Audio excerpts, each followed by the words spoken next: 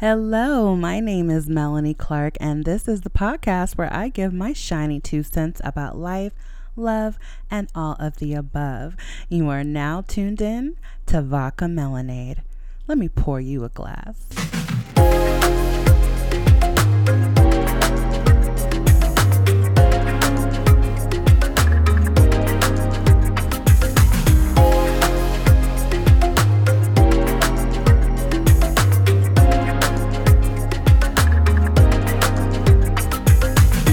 What's up, guys, and welcome back to another episode of Vodka Melanade. Oh boy, let's see. Where do I want to begin this week? Where do I want to begin? I know. Okay, first of all, actual Vodka Melanade. Hold, please. That's where we're gonna start. So this week, oh man, kind of uneventful, which I like. So I don't know if I mentioned this, but I set up. I probably did mention it, but I'll revisit it again. So I requested work off for the 8th of January because naturally I saw this guy on TikTok. He said, if you have the time and you're able to, take off work that day, then you will have 4 3-day weekends off in a row because Christmas weekend we had 3 days off, New Year's Eve weekend we had 3 days off, and then I threw in the 8th for the third week 3-day weekend off, and now we have Martin Luther King Day tomorrow, which is yet another 3-day weekend off now, which that shortens your work weeks, which is awesome. But then it's like extra great because once I get through this week, next week I start my vacation next Thursday for my birthday. So I'm trying to enjoy all these little extra days I'm getting off for the month of January, and it's really nice. And it's really nice because I'm sure a lot of people can relate. Like, it's nice to have, your weekends off, but you only have 2 of those days. So sometimes, I overextend myself, I overbook myself. I end up having a lot of things to do both Saturday and Sunday. And then, you're right back to work on Monday. And I feel like I don't, when the weekend is set up like that, I don't have enough time to just rot away in my apartment by myself. Like, I don't get enough alone time to just recharge and get ready for the new week. Even if what I had on my schedule was something just completely fun and I had a blast and I saw my family and I was out with Blue, like whatever it is, if I don't have sufficient time to just be alone and just be a lump on a log, I can feel it going into the next week. I can tell when my battery is not fully charged again. So it was great having like the holiday weekends off, but a lot of that time was spent with family. I didn't necessarily get to use that time to my advantage.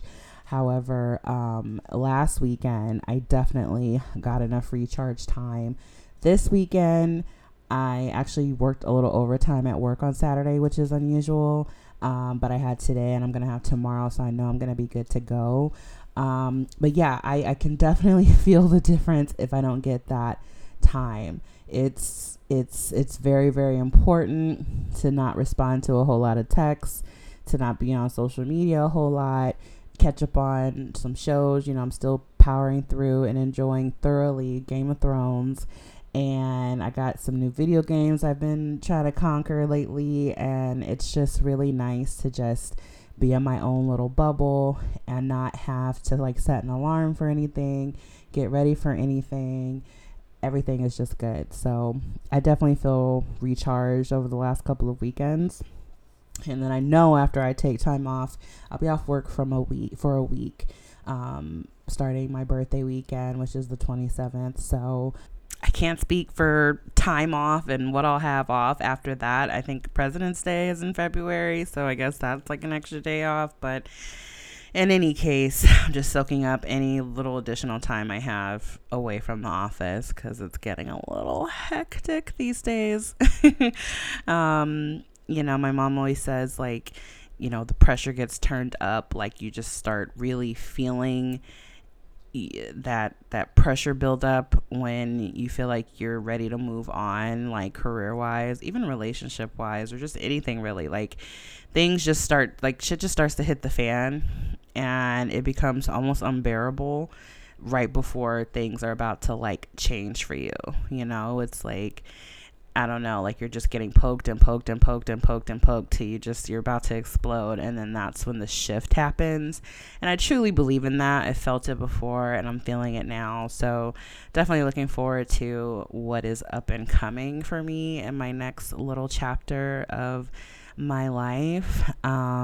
So we'll see how that goes. And I'll definitely let you guys know what's going on with that as it unfolds, obviously. All right, so one thing I did this week, Blue and I watched the movie Saltburn. It is a new movie. It was in the theaters, but it's streaming now on Amazon Prime if you have it. Like, you don't have to rent it or anything. It's just on there, good to go if you have Prime. And I'd seen clips, but I try not to pay too much. Oh my God, damn, this fucking Melanade. I try not to pay too much attention to them and just scroll by if I saw it, because I knew I wanted to watch it at some point and I didn't want it to be ruined. But honestly, there's no amount of clips that could have prepared me for what that movie was.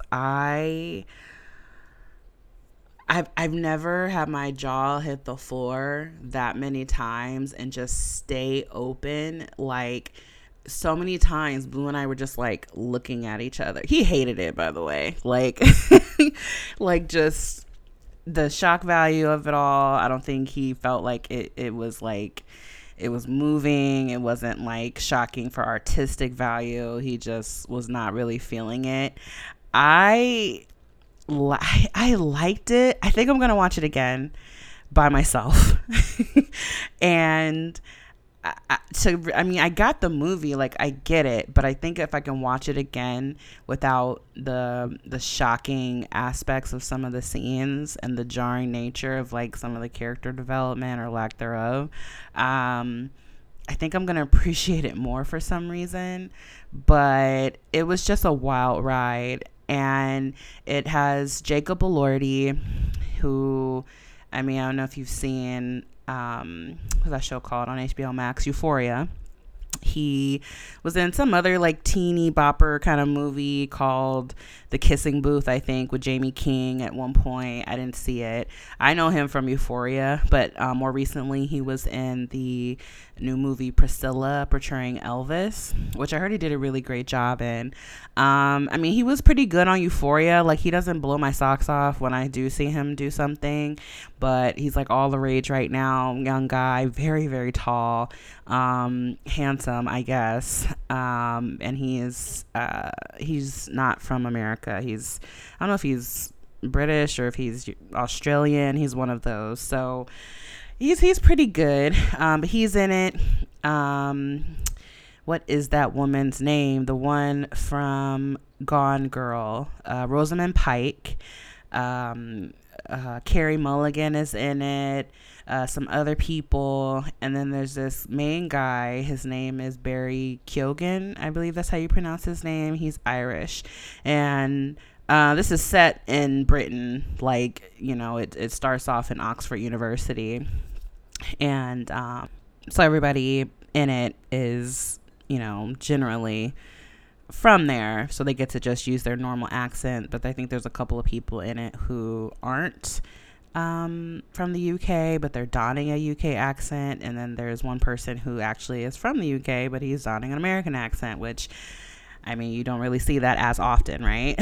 So it follows the story. You know what? I'm going to read you what the description of it says on Amazon Prime, because afterwards, when we read that after seeing it, we were like, that is like the most ridiculous way to describe this movie, because it's just like a gross understatement and like oversimplification. But I guess, that's part of it. So anyway, I found it. It says that struggling to find his place at Oxford University, student Oliver Quick played by Barry Keoghan, finds himself drawn into the world of the charming and aristocratic Felix Catton, who's played by Jacob Elordi, who invites him to Saltburn, his eccentric family's sprawling estate, for a summer never to be forgotten. It is rated R, should be NC-17 if you ask me. It's just a little over 2 hours, and it's billed as a drama comedy. I would actually offer up it was a bit of a horror movie as well, but that's just my humble opinion. I can't even get into the details because I'm just startled by it. It was... First of all, this Barry Keoghan guy, he's been in a ton of things I actually haven't seen myself. I've seen his face because you may not know him by name, but I think if you pulled up his face, he has a very unique face. Irish actor, like I mentioned. And I think you may just recognize him by his face, but maybe you're not too sure where you've seen him from. I didn't even realize this, but he was in the recent reboot of Batman, the one with Robert Pattinson, and he's gonna be the next, be like the Joker for this like interpretation of Batman, and he had a little bit of a part in the first movie to kind of set it up, I guess, and I didn't even recognize him. But he was in, he was in The Eternals, which is like a Marvel franchise. He was in Dunkirk. He was in the second part of Dune, or he's gonna be in the second part of Dune. And he was in this other movie, The Banshees of Inisherin. And I heard he was really, really good in that movie, apparently. He was alongside Colin Farrell. Didn't see it, but now that I've seen what this guy's capable of, I may go back through his like filmography and see what's going on, because he's a fairly young guy. And I think he started off in a lot of like British films and television before making his way over here. But... he has a great range, and I think he did a really good job of like keeping the viewer on their toes. He's not afraid to like go there. He seems very like comfortable with his body, which in this kind of a movie he has to be. But I don't know. He's just very nice to look at. He's really handsome. He's not like on the shorter side. I think I looked up that he was 5'7", but he's like very in shape. He kind of has like a boxer's body, and he has these really piercing, like kind of like beady blue eyes. But he's like very like charming and like sweet. I was looking at some of his interviews. Like every once in a while I'll watch a new movie or TV show, and like one of the actors just sticks out to me, and then I go down this rabbit hole of like, who are they? Where are they? What are they? And I can't get off the roller coaster, and I'm definitely on this roller coaster with this guy. He just seems very charming. Looked him up. He's a Libra, so that checks.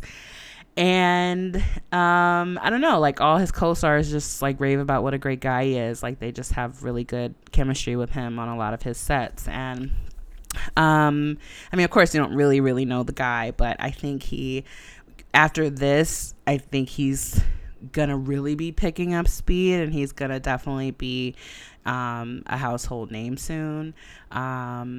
Yeah, so this movie has a lot of nudity in it, very sexualized, really fast paced, a lot of drug use, drinking, and it's just no holds barred. I mean, it was giving Talented Mr. Ripley to me. Actually, I won't say like I came up with that. Blue pointed that out, that it was kind of like Talented Mr. Ripley. And it's funny he said that, because he said it within like the first 10 minutes, and I didn't see it. It was, for me, I thought it was going to be more like Call Me By Your Name, which had Timothée Chalamet and Armie Hammer in it. And it was like this like summer whirlwind gay romance. And I thought it was going to be kind of like that, but like with a dash of I don't know what. But Blue clocked it really early on, and it really was. It was like the Talented Mr. Ripley. And then he kind of threw in the Fantastic Mr. Fox as well, which is an animated movie, claymation to be exact, which was also true. So it's just such a weird little mishmash of type of style and storytelling and story in general. But it just wasn't what I thought it was going to be. And like every scene, I'm just like, oh my God, oh my God, oh my God. Is he really doing this? Are they doing this? What is he doing? Stop. And the scenes would go on for so long. And I'm just like, I'm not easily like, I don't know, stunned to the point of clutching my pearls. But like, I was really like, oh my God, you couldn't pay me to watch this movie with my mother or any other relative. It was uncomfortable sitting there with my boyfriend. Like, it was just so wild. There were some loose ends that were a little weird at the end that didn't get tied up, and it did leave more questions towards the end, and I think some of it was open to interpretation, and I feel like some things I understood one way and then Blue understood it another way. So I don't know. That's why I think I want to see it again after like having a conversation about it with Blue after, and doing a little more investigating on the movie, like online, because the feds are always watching. So as soon as I watched this movie, I was just inundated with like all this Saltburn conversation on my timeline. So I was able to kind of do a little more digging and get some more opinions and read some think pieces. So I think I will watch it again. If you have literally nothing else to do and you have Amazon Prime, I would recommend it, if only to pass the traumatized baton to someone else, just to imagine their face. Now there's like a trend going on where people who've seen it get other friends to watch it for the first time, and there's 3 distinct scenes that are like, what the F is happening? And they film their reactions to each of those scenes, and everyone's face universally, mine included, was the same watching this. It was just so insane. But he did a really good job, and I feel like not a lot of actors could go there. I heard that they wanted Timothée Chalamet at first to play this role, but I think I don't think he could really go there where this guy went. And I think they made a great choice. His chemistry with Jacob Elordi was pretty good. The ensemble cast was really good. And I think it was directed really well, if nothing else. And, a lot of the shots were just really beautiful. And I think that gives it worth a watch on its own. So check out Saltburn. Be a part of that conversation. I think you'll be changed after seeing it. Now, I feel like I've done more movie reviews and talked about stuff like that more than anything else on this podcast, but I just have so much to say when it comes to them. I'm sure some of you have heard, a lot of you have heard, that the musical version of Mean Girls is now in theaters. Mean Girls, the original, was done in 2004 by Tina Fey, and it was an instant classic if you ask any millennial, and anyone who enjoyed it. It doesn't have to just be millennials, but it was such a great movie. I was 15 when it came out, and it tells the story of a girl who was homeschooled and living in South Africa with her parents. She comes to the States in high school, and she has to get folded into just regular American high school life. She's not very socialized and doesn't know anything trendy or what's popular, or just the regular cliquey stuff about high school. She's just like an alien, like one of the characters points out. And she goes to this school. She doesn't know anybody. She's like a lost puppy in this sea of like lions. And she meets these 2 outcast friends who start to take her under their wing. But then the group, the Plastics, gets their hands on her ultimately, decide it's their mission to take her under their wing, show her their ways, add to their little plastic bully army. And things kind of fall apart from there once the girl, the new girl, she starts to get a crush on the Queen Bee's ex-boyfriend. Hijinks ensue, and it's just a really funny, feel good, like comedy, great cast, and it was just an instant classic in my eyes. So many quotable lines. On Wednesday we wear pink. That's so fetch. Stop trying to make fetch happen. Your hair looks sexy, push back. Like all these things.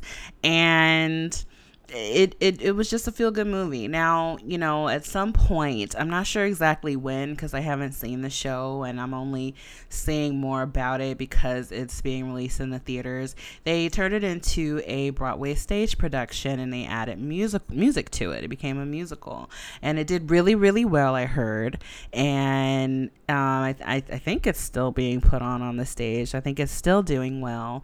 Got rave reviews. The music was great. They had a really great cast, or they've had multiple great casts, and now they've decided to take that musical of Mean Girls and put it back in the theaters. So first of all, the marketing for this turned me off, and I made an instant decision to not see this in the theaters. The tagline for the promo is "Not Your Mother's Mean Girls," and I'm like, what the F do you mean by that? Like, not your mother's Mean Girls? Like, who is this marketed toward? Do you want the people who made it a hit to come see this or not? Do you want the people who like to go see musicals to see this or not? Are you billing it for just the teens and the tweens of today? Like, do not disrespect me like that. Like, not your mother's Mean Girls? What does that even mean? So that kind of put me off. I also don't think that... I don't think things translate well when you take them from the stage and put them on the big screen. I think it has to be perfect to be well done, and they're rarely perfect. And I think that you can take a movie and put it on the stage and make it, it's going to be elevated because you're adding music and choreography and, making little tweaks here and there. And, you can probably make it colorblind and all kinds of stuff. So I think it translates that way. But not the other way around. And I think it probably gets even more muddled and weird when you take a movie, put it on the stage, and then put it back again. So I wasn't really entirely thrilled. I've seen clips of people who've been like illegally filming the stage when they've been seeing the show on Broadway, and the music is killer. It seems cool. I wouldn't like turn down tickets to go see it. But I don't think it's going to translate well on the screen. And I've already seen some of the reviews come in. They have, stripped it down and made it too palatable. And they're not even really billing it as a musical. It's like you have to kind of know that it is. And that's like a trick that they do to get people in the seats. They did the same thing with... Dreamgirls. Like, I don't think, like, if you know, but if you don't, you think you're just gonna go see this movie with Beyonce and Jennifer Hudson and whatever. But I remember distinctly being in the movie theater seeing it, and people around us were like, why do they keep singing? And I'm like, you freaking idiot. Like, it's based on the Broadway play. Like, let's get freaking for real here. So, but I think they do that on purpose because it's like, well, people are gonna buy the tickets. They may or may not stay. Like, I know some people have walked out because they didn't expect it to be a musical. But I'm thinking, what did you think? Like, you thought they just remade Mean Girls and re-released it in the theaters, like, as it was? Like, of course this is the stage play. But I don't know. So I don't think it's doing very well. I heard that they stripped away what made it really work on the stage. They didn't hire, like, everyone in the cast, or not everyone in the cast can like blow their face off and just sing the house down. So I hear that they have stripped down a lot of the songs and made them kind of like sing-songy or talk, like, when you kind of talk, sing, they're not really, damn, you heard that? Shit, it's always some BS going over here. Excuse me. So they kind of like stripped down the melodies and made it very like talky, like sing-songy, like, just really basic, I guess, to fit the vocal abilities of some of the characters, or some of the actors, I should say.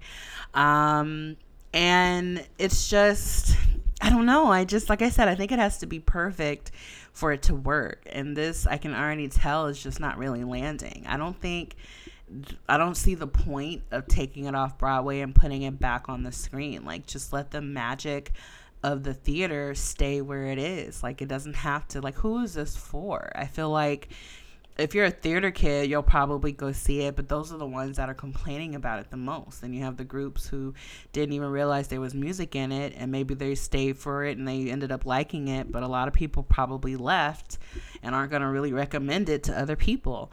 I don't know. And then on the red carpet for the premiere, you have the original cast mixed in with like the original stage play cast and then the new cast of the play movie, and it's just, all these photo ops, and I think it's so unnecessary. It just doesn't look very good.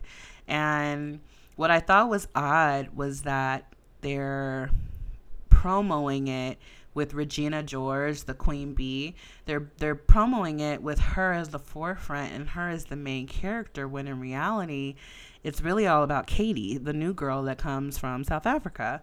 But you wouldn't even know it because every promo just showed the girl who's playing Regina. Her name is Renee Rapp, and she's this really young singer. She can really sing. She has an album out. Apparently she did time, but she did a contract on stage as Regina George in the actual musical.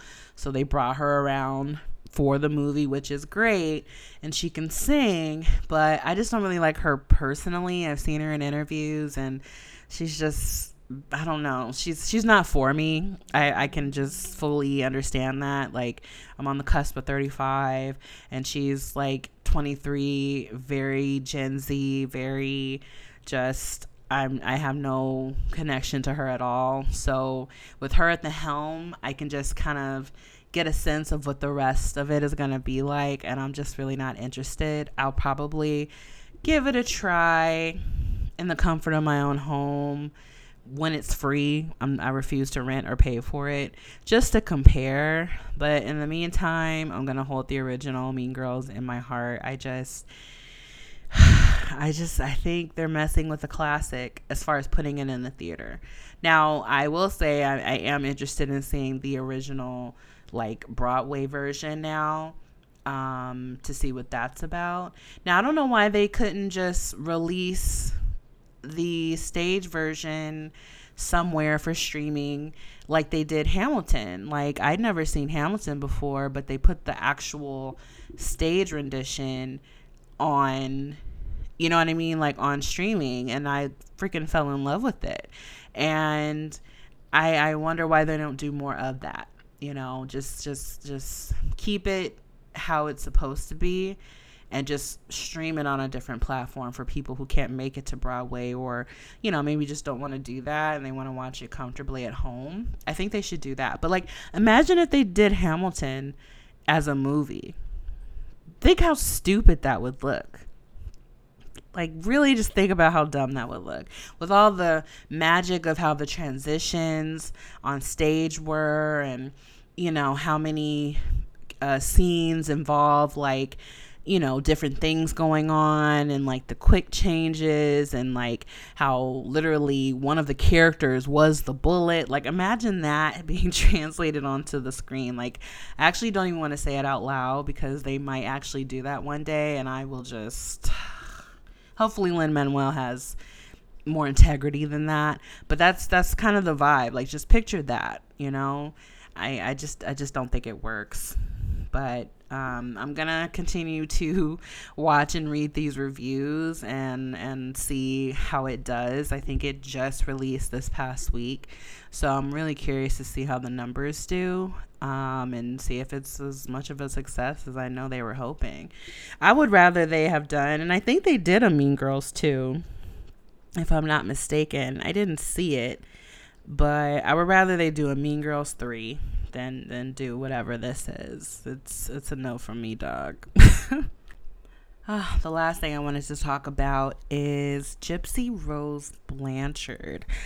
I have been like monitoring what's been going on with her since she got released. If you're not familiar with who that is, she's a young woman who was involved in this huge murder situation of her mother. Her mother, who was known as Dee Dee Blanchard, she suffered from probably a lot of mental illness, but definitely suffered from Munchausen's. And Gypsy Rose Blanchard then suffered, Munchausen by proxy. And she grew up, raising her daughter to believe that she was gravely ill, that she only had so much time to live. She manipulated the system as far as the doctors are concerned, falsified a lot of things, which is really interesting because this girl, Gypsy, she had a lot of surgeries done on her, including like the pulling of some of her teeth for one medical quote unquote reason or another. She was wheelchair bound. She had a lot of procedures done to her. She was on like those Make-A-Wish foundations. I believe the Habitat for Humanity gave them a free house because of Gypsy Rose, like a wheelchair accessible free house that they built for them. And they got a lot of press. They got a lot of attention and money given to them because of how sick, Gypsy Rose's mother portrayed Gypsy to be. She often had her pretend to be younger than she was to get a lot of perks and sympathy. And there was just a lot of manipulation and torture, really, because getting unnecessary surgical procedures done to your body has to take a toll, and she was mentally abusive and apparently physically abusive to her as well.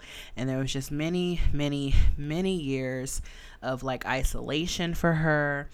And I think at a certain age, well, if you listen to her, like her interviews and testimony and things like that, Gypsy Rose said that they're growing up, she kind of suspected that she wasn't really as sick as her mother was telling her that she was, but she was kind of afraid to speak up, or if she would, her mother would just put a stop on those questions and just tell her she's delusional or whatever. And she just didn't know how to get out of the situation. It was just really rough. And obviously her mother was suffering as well, but Gypsy she just didn't know how to get herself out of the situation. So I guess as she got a little older, she started to seek out, the outside world and communicating with people and using the internet to do that. And she met this guy who was a little older than her, who apparently was like autistic and not very bright, I guess. Not because of the autism, but just like additional things. And they met in a chat room and they began like this romantic relationship. I think if you watch the Lifetime movie with Jamie King, it seems like she orchestrated and kind of manipulated her mom into scenarios where she could like sneak away and meet the guy. And they, fell in love with each other. And in like an act of desperation, she began like plotting ways to, get rid of her mom so she could live her life. And she, let the media tell it, like they said that Gypsy manipulated this guy and took advantage of, his diminished intelligence, and his love for her to get him to actually murder the mom. So I believe he stabbed the mom to death, but Gypsy definitely like planned it because she let him in the house, and she kind of was pulling the puppet strings on the whole thing. The boyfriend, his name is Nick something, I forget, but he got life in prison. He's still rotting away in jail now. And Gypsy Rose only got, I think she got 15 years, but she served 8. With parole, I think, or she just got early release or something. So she did her time too, but now she's out after 8 years, and she's on the media circuit. She's on social media. She like immediately got an Instagram. She got TikTok. She has a husband that she married while she was in jail, and she's just being followed by the paparazzi. she's doing podcast episodes. She's on, The View and Good Morning America and just all these media outlets. Like, obviously they want to hear her story, but she's people seem to be kind of forgetting that she was a part of a murder. Now, I know she did her time, and, you can kind of argue about it because of what she endured. I mean, when you feel like you have no way out, you're gonna, maybe start to think of unthinkable ways to solve your situation, but I think she came out of prison a little too hot. She was in prison, and when she, locked away, and even before she went to prison, before her mom was killed, you could say she was also in a type of a prison, and she didn't get to lead a normal life. Now, I don't think you can be raised in a situation like that and not have it affect you mentally. I don't know what kind of therapy she's received since or now, I have no idea, but I'm a little surprised that her team just let her be completely open and free and line up so many interviews, because now what's happening, which happens with a lot of people saw the Lifetime movie, people who didn't even know about her, they saw the Lifetime movie, which is, pretty accurate, but, they fluff that stuff up and they put things in there for shock and entertainment value. But it turned a lot of people to Team Gypsy Rose, which absolutely what happened to her was awful. But, it turns into hashtag Free Gypsy, and people were counting down the days to her release. Like, oh, she's going to be released. Oh my God, like, I'm obsessed with her.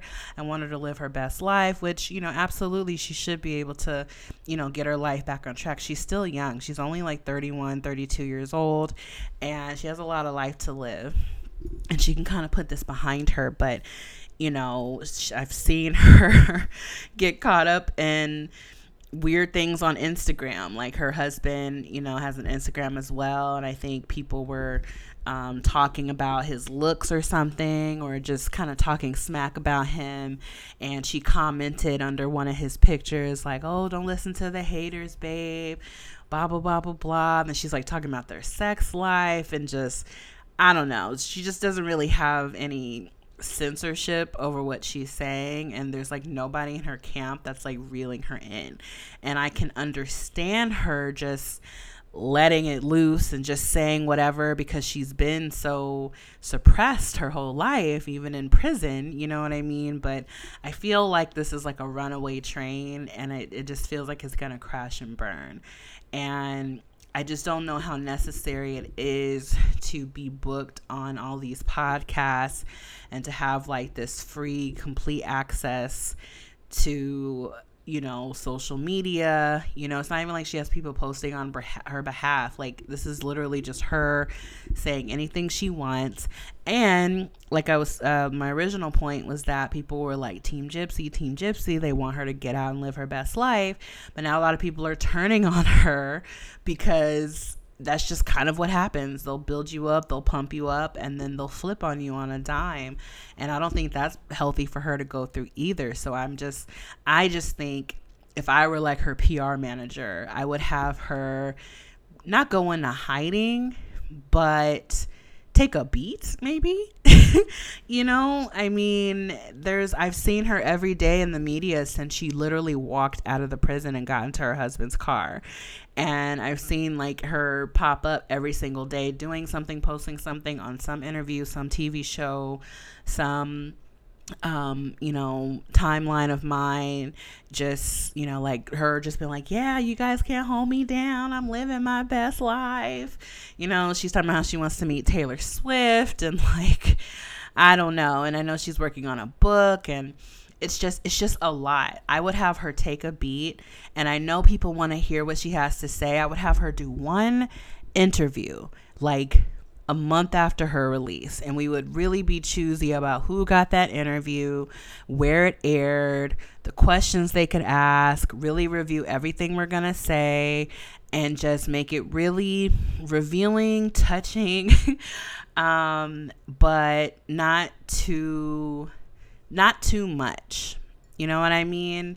I wouldn't have her do any other kind of circuits. It's just unnecessary and honestly kind of redundant.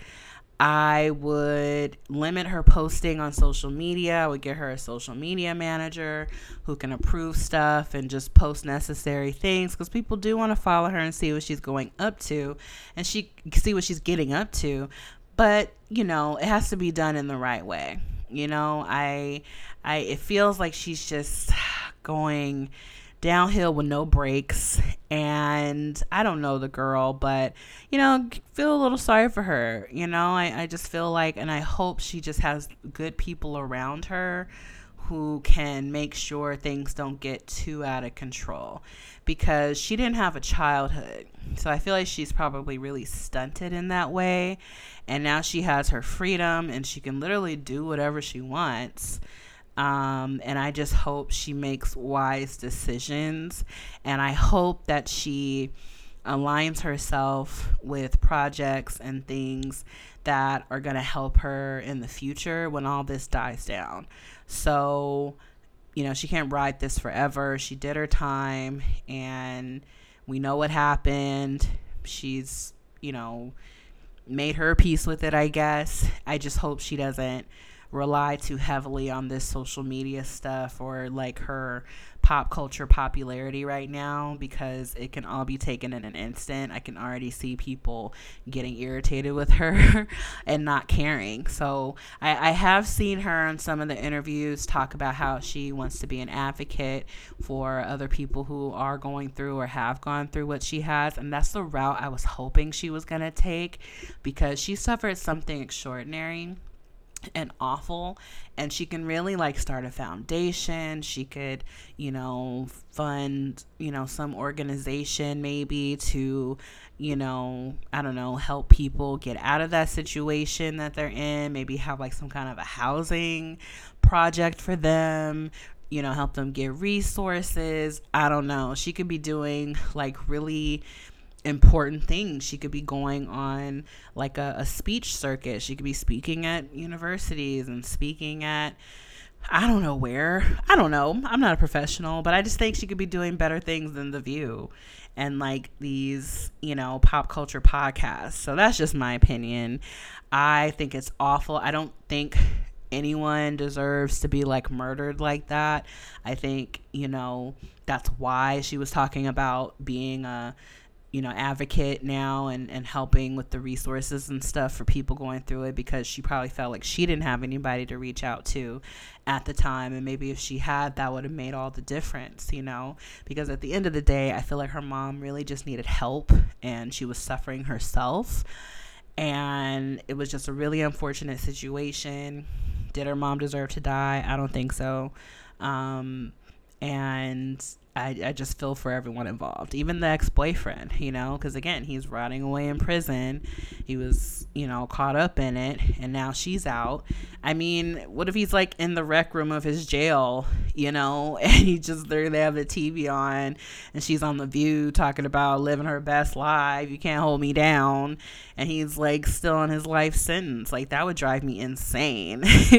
So not that she has to live her life according to how he's gonna feel, but it's just a hot mess expressed for everybody involved. So I'm gonna be watching that closely just to see, and I would recommend watching the Act. That's what it's called. It was the Lifetime movie special, again starring Jamie King, who portrayed her. I mean, she really transformed into her, because if you look at her in real life and you look at this, it's exactly how she sounded and behaved. So she did a really good job, and it really just goes into a lot of detail of what happened, and then maybe like watch one of the other documentaries about it, because it was really awful. It really was. That's why I'm so surprised, like, even after all this time, she's like so open and willing to just revisit it every single day with a microphone in her face. So I hope, like I said, she has gotten help and continues to get help, because that's not something that just goes away.